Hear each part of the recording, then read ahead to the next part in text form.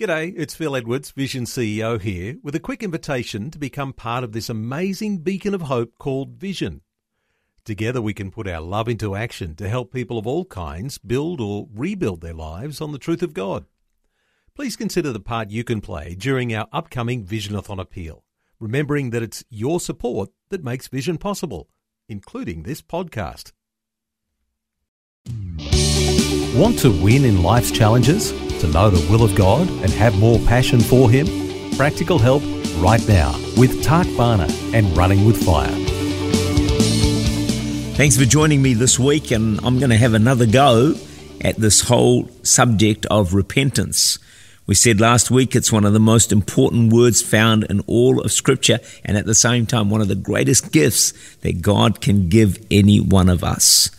In Mark 1:15, Jesus said, "The time is fulfilled, the kingdom of God is at hand. Repent and believe in the gospel." The key word for entry into the kingdom of God and salvation is repentance.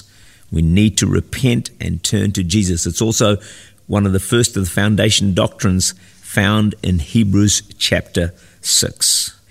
We saw last week that the Greek word for repentance is metaneo, which means a decision that leads to a change of mind and then action.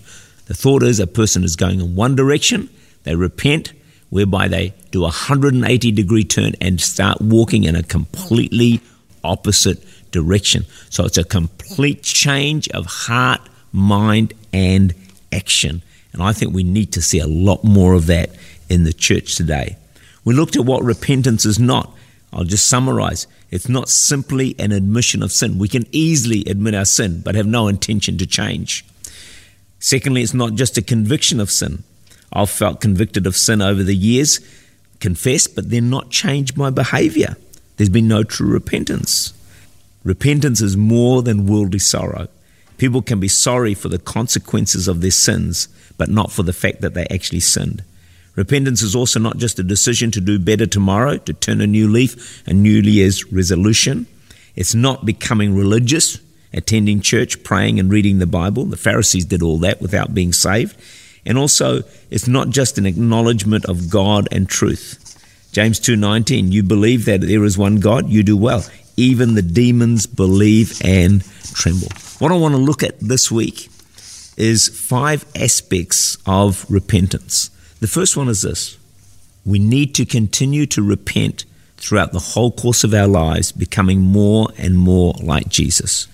What I mean by this is repentance is not a one-off action when we get saved, but all through life we need to keep repenting as God shows us areas of our lives which are not pleasing to Him. So over the years, this is my own personal experience, God has shown me areas in my heart and lives that He's not been pleased with. And so He's convicted me, and I've found myself repenting. Often these have been tremendous times of blessing in my life. This is what I've discovered. God has the ability to convict us of something, and yet at the same time, we feel great about it, and we don't feel condemned. I'm not sure how God does it. It's quite incredible, but I know that's often the way it works. Repentance will also lead to a closer walk with God and greater freedom. What God asks of us is always for our ultimate good and blessing. So when you understand what repentance really is and what it does, you'll realize it is a wonderful word and a great experience to have. In fact, a key element in revivals is often repentance. Revival is often a time of personal repentance, forgiveness, and restoration.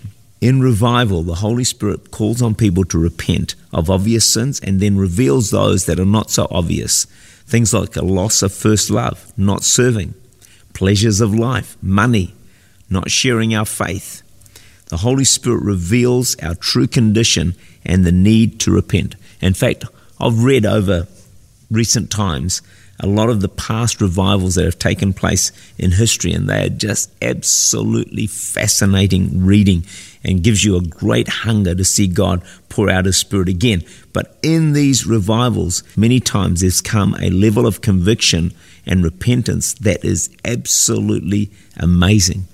People would groan under the weight of this conviction. Often it would last for hours or even days. Sometimes people would be immobilized until they finally somehow came through that conviction, repented, were forgiven, and came into tremendous freedom. And this would happen to non-believers. People who didn't even believe in Jesus would suddenly in a revival come under this tremendous conviction of God. It would happen inside the church, but also outside of the church, in the streets, and on trains and in different places where when God begins to move by His Spirit, becomes a tremendous wave of repentance.